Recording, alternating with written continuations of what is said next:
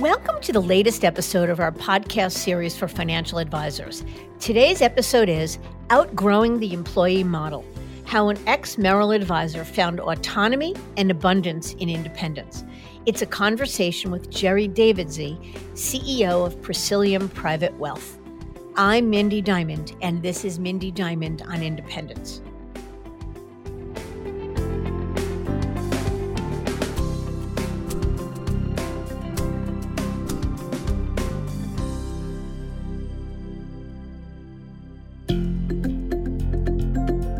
This podcast is available on our website, diamond-consultants.com, as well as Apple Podcasts and other major podcast platforms.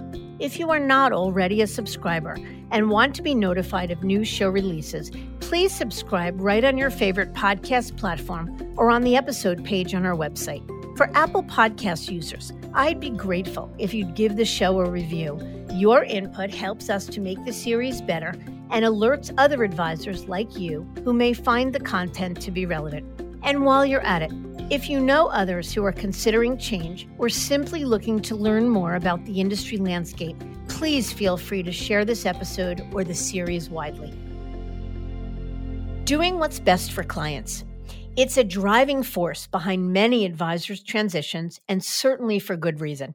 Because the net result of changing firms or models based on the ability to better serve clients is continued growth. Yet many employee advisors feel hindered by what they can do for clients, particularly when it comes to having the freedom to market and share their unique voice, or even just to communicate without ensuring the message was approved by a higher authority.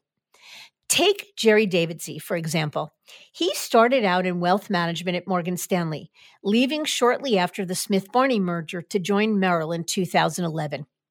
Over the years at Merrill, Jerry met his now business partner, Brooke Hart, and together they built the business from $70 million under management to over $300 million, based primarily on executives and founders of biotech and pharma companies. As a young team, they were starting to feel like they had outgrown Merrill and were limited in their ability to provide what they felt could be an exceptional experience for their clients. Plus, the firm placed restrictions on how they communicated with clients, requiring that all content be reviewed by compliance, a process that took time, making the messages obsolete or watered down and ineffective. In conducting due diligence, Jerry and Brooke realized that they could remove the limitations and offer their clients the best of everything, including timely and creative communications, by building their own independent firm. So, in April of 22, they launched Presilium Private Wealth with the support of Dynasty Financial Partners and Fidelity Investments as their custodian. And within the first 6 weeks of their transition, they had moved 90% of their clients' assets and 100% as of this recording. Jerry is a smart, optimistic guy who had a vision and knew there could be a better way. In this episode, Jerry shares his journey with my partner, Louis Diamond. Jerry discusses what he liked most about his experience at Merrill, as well as the limitations. He offers key advice around conducting due diligence and the transition process. Plus, he discusses his choice to build Presilium with Dynasty, their influx of referrals, and how his business life has really changed in less than a year. It's a great story, so let's get to it.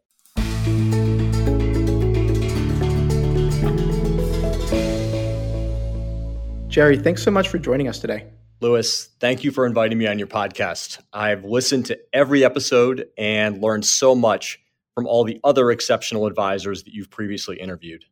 Now you're just flattering us. That's not why we had you on. So let's jump right in. Why don't you start off? Tell us about yourself and your path to becoming an advisor in the first place. Yeah, thanks, Louis. I was interested in investing from a young age and always enjoyed reading about the market and how families could grow their wealth through planning and investing. My parents were small business owners, and I loved the idea of being an entrepreneur and working with my own clients. I started at Morgan Stanley a few weeks after graduation from Villanova at 21 years old. And from day one, I was really focused on being an exceptional advisor. I was at Morgan Stanley for 10 years before moving to Merrill Lynch in 2011. And I then spent a little bit more than 10 years there before founding Persilium Private Wealth on April 1st, 2022 with my team. Very good. Why'd you move from Morgan Stanley to Merrill Lynch back in 2011? And back when you made that jump, was independence on your radar screen at all? Yeah, thanks, Lewis. At the time, I loved working at Morgan Stanley, but they had recently gone through a merger with Smith Barney and replaced all of our local management with the Smith Barney management instead. And I really didn't agree with the way that they wanted to run the office going forward. And I felt like they had completely changed the culture. So for the first time ever, I began to look at other firms, and I loved the manager at the local Merrill Lynch office, and it was an easy decision to go there. I did not look at independence then because I felt like I wasn't quite ready to make that leap to start my own company. It was something I was aware of, but I also knew it was too big a leap at the time to take. Yeah. And when you moved the business from Morgan to Merrill in 2011, what did the business look like then?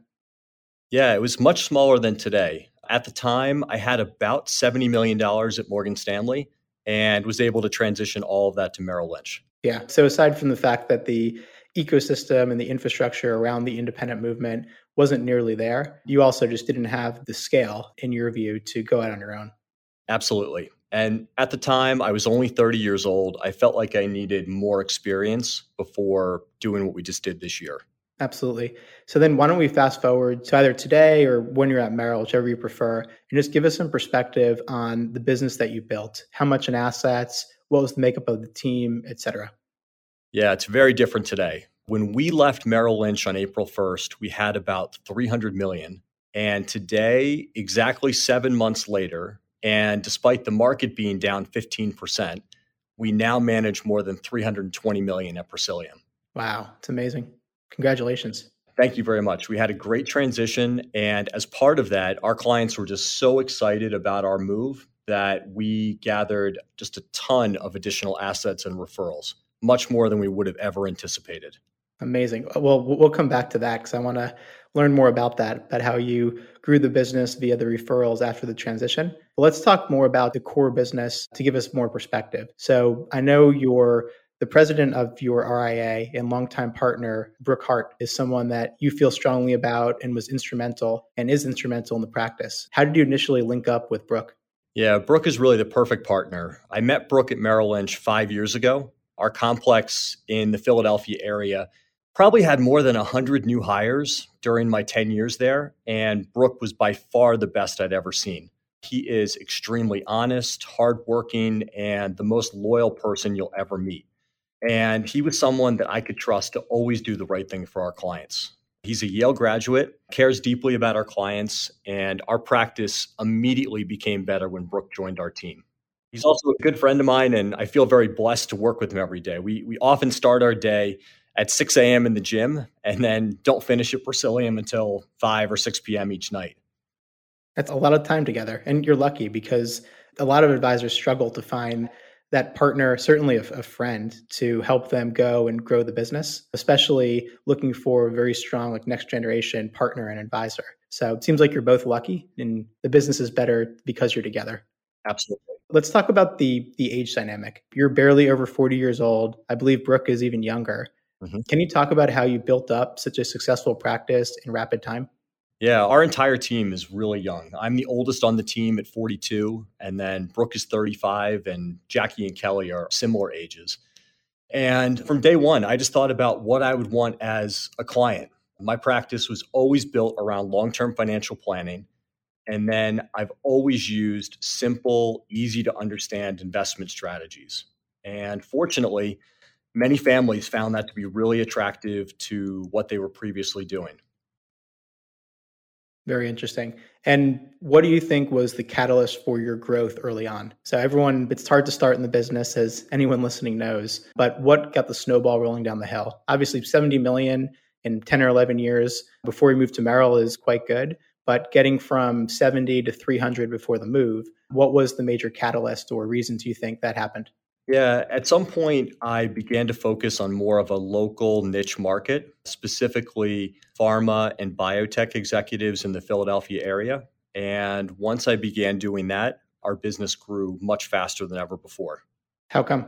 Well, by specializing in learning everything about the retirement plans, pensions, stock options, not only was it easier to attract new clients when I would meet with them, but it was also easier to get a lot of additional referrals when they sent their colleagues to our group as someone who is a real expert in the decisions that they make from day to day.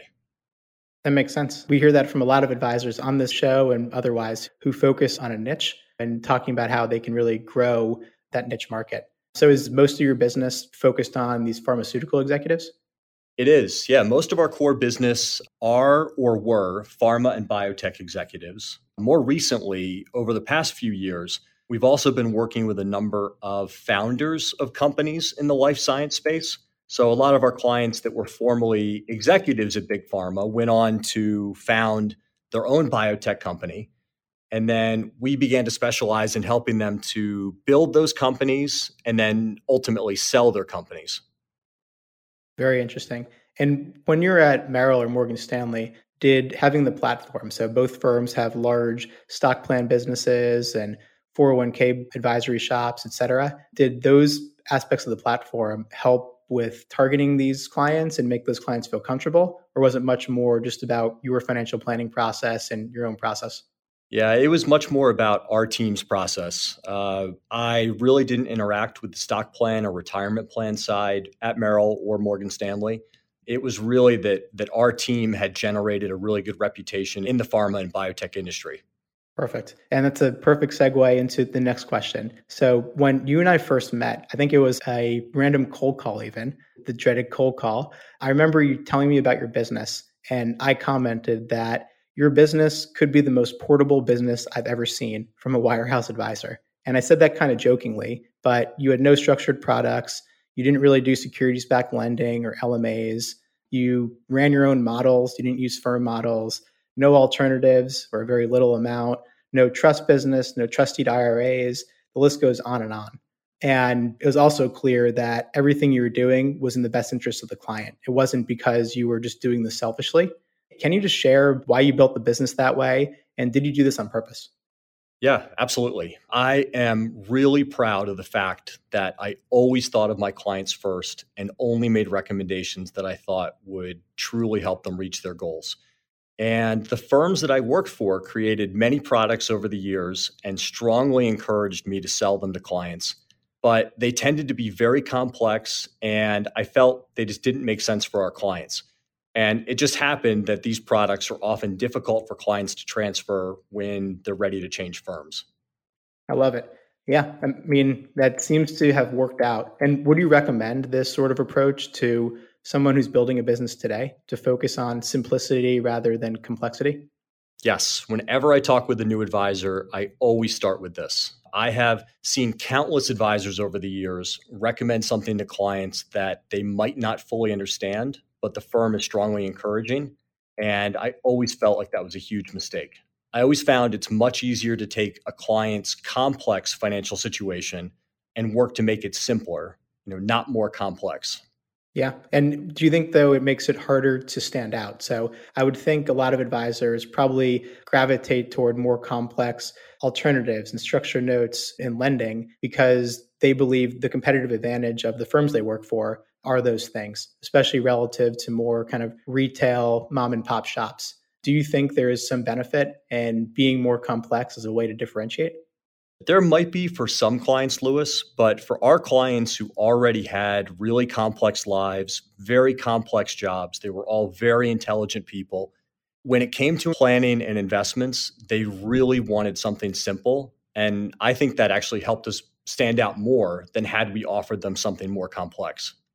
Yeah, I get it. There's probably no right answer for everyone, but for the clients that you got to know, that just seemed to work. And we'll get to it, but I think it also had the really, really nice benefit of making your transition easier, but there was less complexity in the move, which is going to serve you really well going forward. And also just maps your business really well to the business model that you selected. So let's talk a little bit about payout. Obviously, it's a critical component of how any advisor, especially one who works for a broker-dealer, analyzes his or her compensation. At Merrill, I would assume your grid rate was well into the 40s given the size of your team, but I recall you saying early on that you actually thought it was something like 35 to 37%. Can you explain why you think this is and how you figured that out? Yeah, thanks, Lewis. I always spent a relatively large percentage of my income on client events, small gifts, and continuing education for myself and my team. We would easily spend more than $50,000 per year on trying to make our client experience even better, and consequently lowered my net income into the high 30%. And I was always comfortable making less than many of my peers if it meant that our clients were really happy and consequently introducing us to our colleagues who would become our future clients. Very interesting. Yeah. So you were reinvesting in your business, similar to how any business owner would think about it. Absolutely. And how did you even go about figuring out what your true payout was? What was the formula you used? Yeah. Merrill Lynch had a dashboard that showed our total revenue and then the actual amount that was paid out. So even though my headline payout might have been 45% before deferred compensation, net of everything, it was often in the high 30%. That makes sense. And then you're deducting, I assume you bonused out of your own pocket and, like you said, the client events and various marketing initiatives. Yep, absolutely.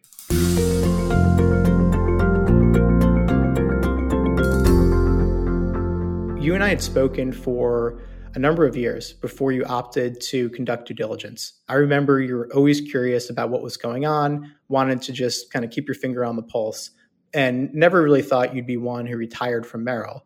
But you were also in the camp of not looking to do anything unless the firm did something to impact your clients. Can we talk a little bit about the evolution of your thinking from taking my call every so often, being passively interested with what was going on, to being ready to put the effort in to actually explore options?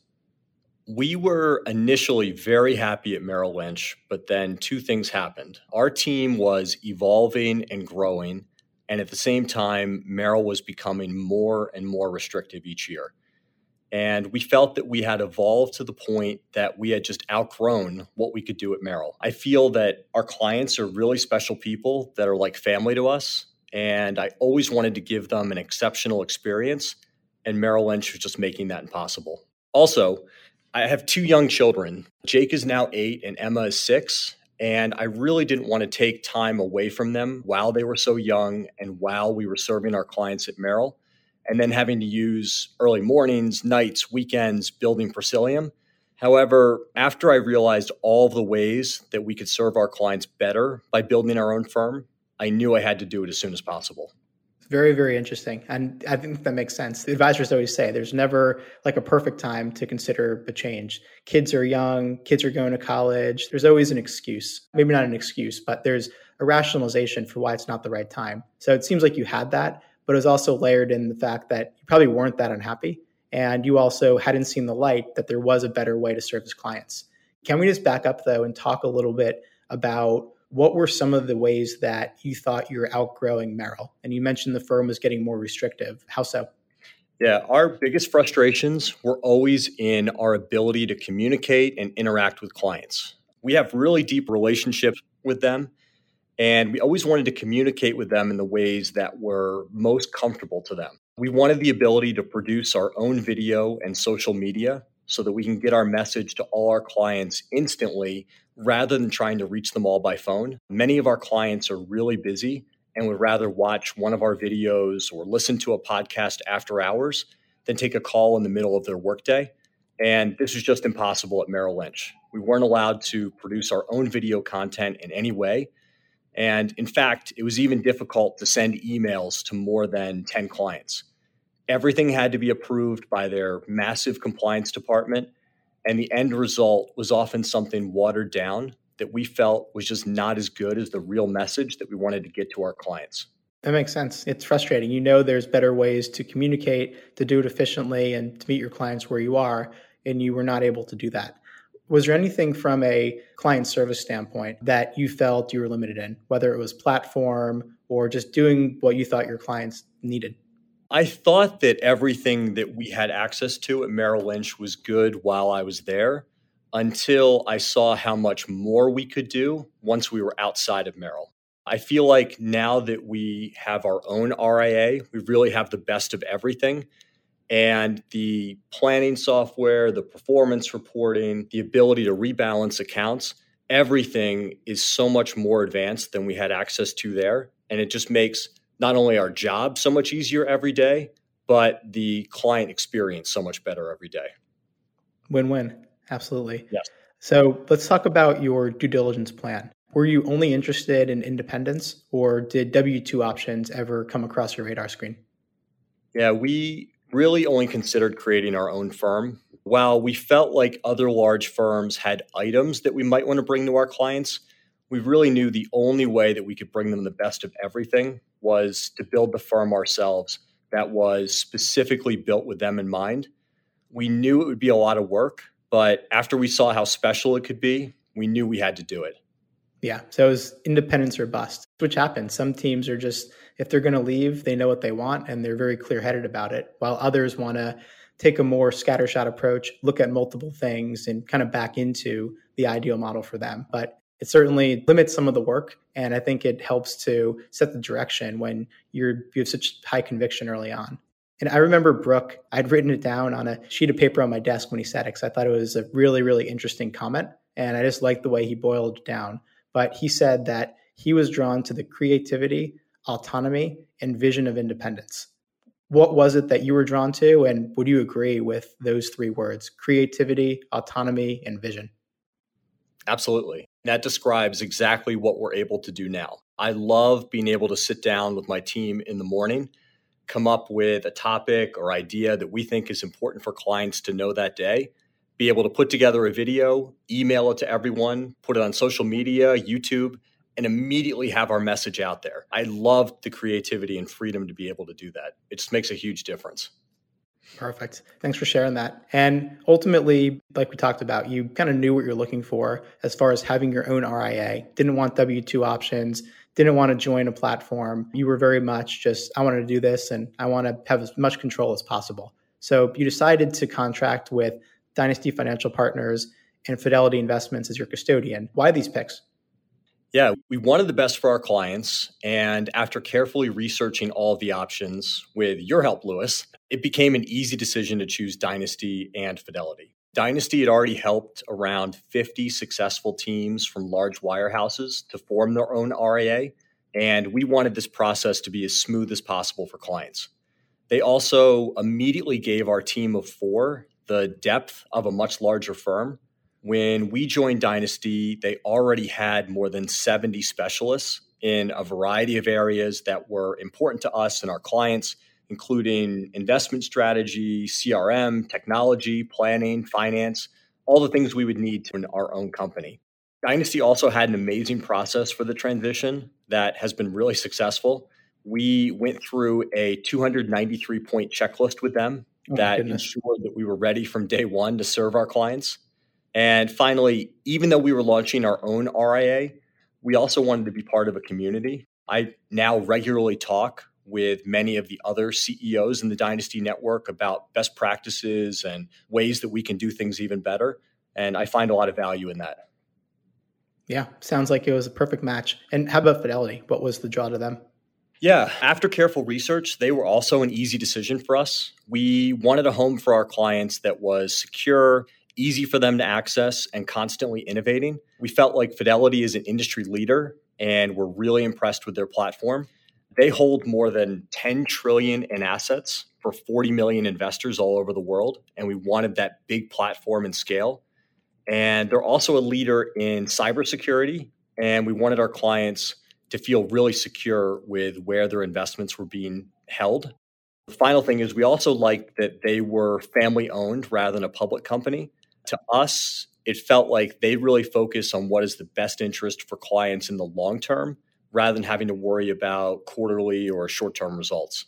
Right. That's perfect. Another clear-headed decision. And I think you hit on a couple of like the real differentiators, because advisors often struggle to choose custodians because they're all quite good and they all can do the core work exceptionally well. So it's finding to you and your business what's most important with their value proposition and then customizing that to what clients ultimately find important. So it seems like you did just that. So let's talk about the launch of Presilium. First off, what does Presilium mean? And what's your value proposition to clients today? Yeah, our branding was really important to us. We wanted to make sure we got that right. And we wanted a name that was unique, but includes some of our core values. We spent a lot of time thinking about what we wanted our new company to stand for and ultimately the name. We also had a lot of fun with it and went through many, many rounds as a team working on the team name and then our logo. Presilium takes 3 letters from prescience, resilience, and equilibrium to form a brand new name. And our defining statement is we make our clients' complex financial situations simple so that they can spend time focusing on what is most important to them. Love that. Yeah, very clear value proposition. And it's very interesting to see how these brands get created. As more and more people go independent, there's not as many names available. So you oftentimes got to create your own word. Maybe one day it'll be in Webster's, Presilium. I bet it will. There we go. So you hit on this a little bit earlier, but your transition was in April of 2022. So at the time of this recording, it's 7 months. How did the transition go and what was the client response? Yeah, we had an amazing client response right from the start. We had 90% of our client assets committed in the first 6 weeks. And now, of course, are more than 100% of assets, despite the market being down significantly since our launch. Our clients have always trusted us to do everything in their absolute best interest. And this was just another step in that process. We felt really prepared with Dynasty's help. And the hardest thing about the transition was actually how fast the paperwork came back. I think we processed and scanned more than 15,000 pages of new account and transfer forms in those first 6 weeks. Oh my goodness. We were in the office 7 days a week, often 14 or more hours per day the first 6 weeks. But I loved it. It allowed our team to become even closer than ever before. And of course, we felt incredibly grateful to our clients for their support and their trust. Yeah, I think you had a high-class problem. Too much paperwork coming in. Too many clients wanted to come along in a short period of time. Were there any clients that didn't come or that were apprehensive? Not really. All of the clients that we wanted to come to our new firm came almost immediately. They really trusted us like they've trusted us with all of their other big, important decisions. And it was relatively smooth and easy. You just don't know until you do it what the response is going to be.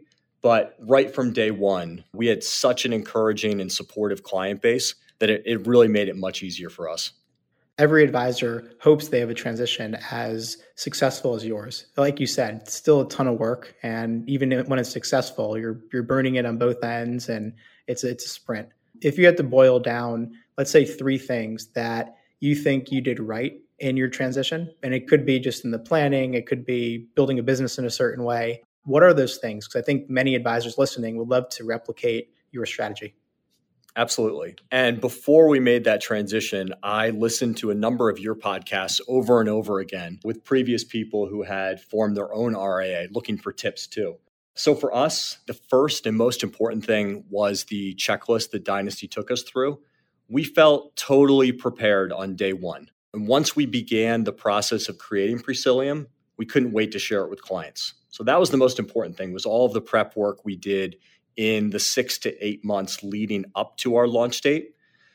The second thing was we had a really experienced team on the ground with us in our new Presilium office on day one. And they were really able to help us navigate any issues that came up, making sure that the paperwork went out smoothly and then came back smoothly. We really didn't have any hiccups during that process. Everything went perfectly smooth. And then I guess the third thing was myself and our whole team were really optimistic about it. We really weren't that apprehensive about the transition. We were more excited to be able to talk with clients about it for the first time and show them this amazing thing that we had created for them. Yeah, I want to talk about that optimistic point of view or your overall mindset, because it was pretty remarkable to just talk with you as you were going through the work of building the firm, even in the day or two leading up to the transition. And I think it was like the Friday after you transitioned, you reached out and said, hey, everything's going great. And I mean, it's rare. Usually it's a mix of stress, nerves, anxiety, dread, and doom, even though most of that is only for a short period of time once you make the leap. So I agree with you. I think your optimistic point of view and just the benefits you saw in transitioning was really your guiding light. So it's hard to transfer a mindset to someone, but can you try to talk a little bit about why you felt that way and any tips for someone to kind of approach it in the same way? Yeah, I mean, what made it easy for myself and for my team is we just had no doubt that this was the absolute best thing for our clients and for us. And we knew it'd be a lot of hard work up front, but the result would be so special 1, 5, 10, 50 years out that we couldn't wait to get started. In fact, throughout our entire process with Dynasty to build Presilium, Brooke and I were constantly pushing everyone to move through the checklist as quickly as possible. We can bring this to our clients. We're always very open with clients. And the hardest part about this was keeping it a secret from them. It was such a relief to get to April 1st and then be able to tell everyone.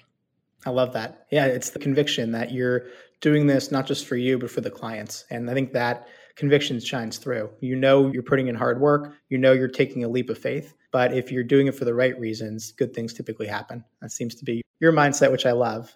Earlier in the recording, you talked about that even with the market going down and not cooperating and a transition, you're 20 million in assets. So 300 million when you transitioned, 320 million now as we're recording in November of 2022. You mentioned that, which is remarkable, but you mentioned that you've gotten more referrals. So I'm curious just if you can talk about what has led to that growth and about the referrals, like how have they come to be and why wouldn't you have gotten those referrals before? Yeah, I think for the first time, clients felt like we had built something especially for them.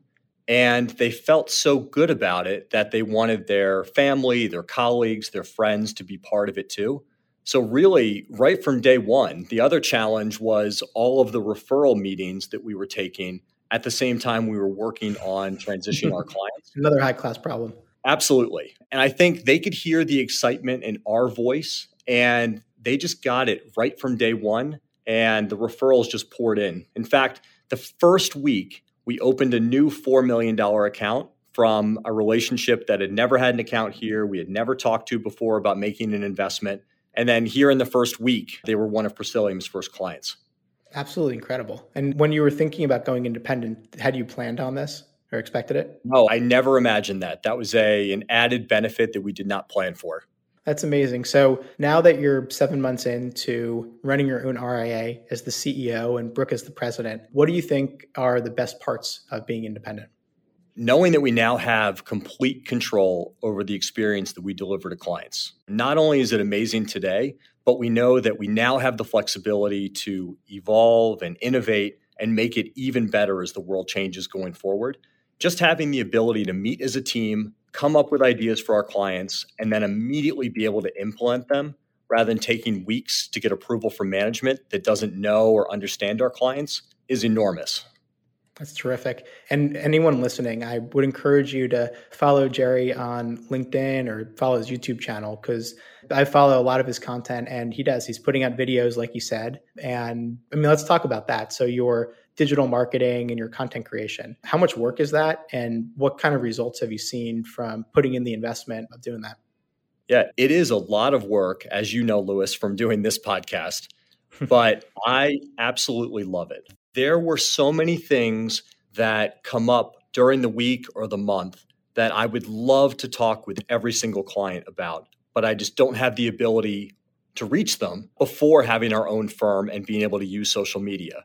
Now, if there's something that's going on with the market or with tax or estate planning, and I think it's important for clients to know it, we can create the video, immediately get it out to the world, and we have had a tremendous response from clients. Our videos have gotten thousands of views, but even more importantly, it comes up in client conversations all the time. They saw the video on market volatility or on time in the market versus market timing or bull and bear markets.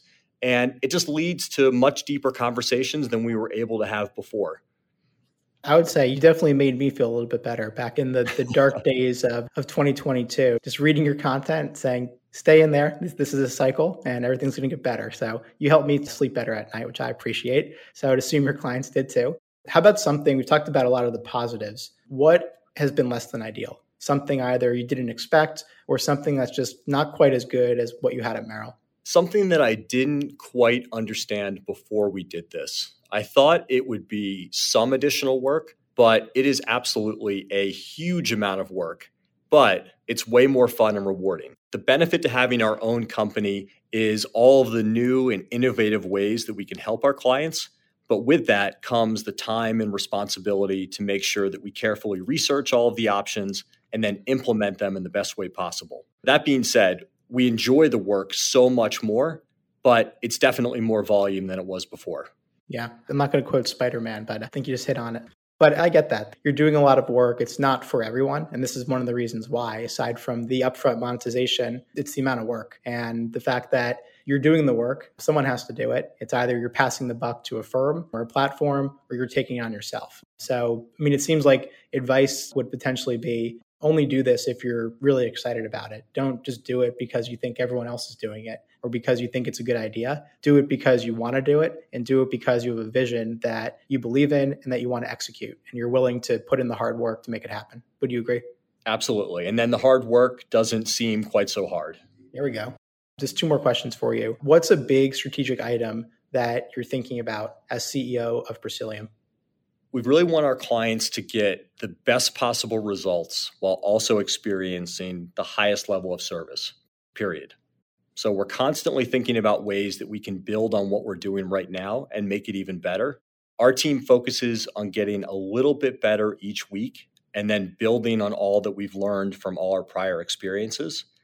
We especially want to get even better at creating video and social media that allows us to communicate quickly, clearly, concisely to all our clients, and feel that that's a huge opportunity for future potential clients to learn about our process and how it can also help them. The other thing is we're also focused on hiring talented individuals to join us here. We not only had our clients come over quickly, but we talked about the large number of referrals that we also received right from the start. And our clients are continuing to share videos and social media, and we're getting more and more inbound calls. So right now we're focused on hiring at least 2 more individuals, but I think that's going to grow to a much larger number over the next 12 months. The roles you're hiring for, they're servicing advisors, or it's another type of role? Yeah, servicing advisors. So special individuals that have the ability to talk with our clients and get our message out to them in those day-to-day conversations we have. I like it. Out of curiosity, what's the difference in hiring a new team member or trying to hire a new team member now versus at Merrill? Because there, at least you had an HR department and there was pools of people to pull on and training programs. You don't really have that as an independent. So how do you think about it? Yeah, I like it even more on this side because we have a much larger pool to pull from. So we've posted the job on a few of the large job websites and received hundreds of applications from qualified people. So compared to when we were at Merrill, I think we have a lot more qualified applicants that are from even more diverse backgrounds. So we're really going to be able to find the right people for our team and our culture. That's great. So again, putting in the hard work, but more choice and more options will ultimately lead to a better hire and someone who can take the firm to the next level. We also already moved to a larger office than our initial starting office. So we're eager to find the right people and begin to fill it up. There we go. And then next stop is an even larger office. Absolutely.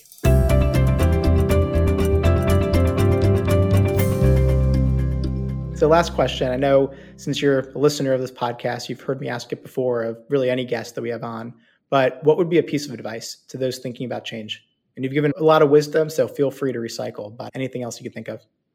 Yeah, I would tell everyone that you owe it to yourself and especially to your clients to investigate all of the available options. If you feel like you can serve clients better in a different structure, then you should absolutely do it. We are now able to give our clients the best of everything at Presilium Private Wealth, and I'm so grateful to have this opportunity. That was amazing. Perfect end to a really, really compelling episode. And I heard it, I felt it, but your enthusiasm and optimism, but also just the realistic aspects of putting in the hard work. And if you do things the right way and you focus on the clients, that good things happen. So thank you so much, Jerry, for talking with us. And it's only been 7 months. So really excited to see what this business looks like in a year, 2 years, and 5 years. And we'll make sure to have you back on. Thank you so much, Louis.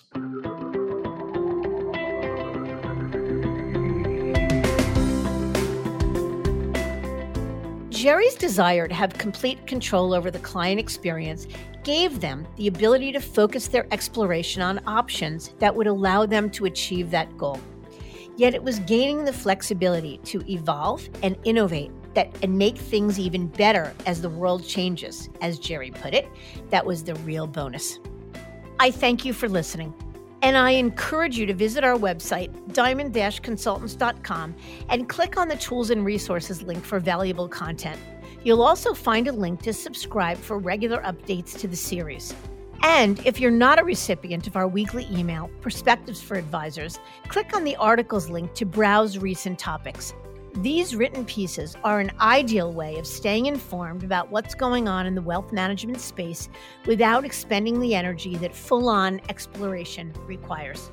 You can feel free to email or call me if you have specific questions. I can be reached at 973-476-8578, which is my cell, or by email mdiamond@diamond-consultants.com.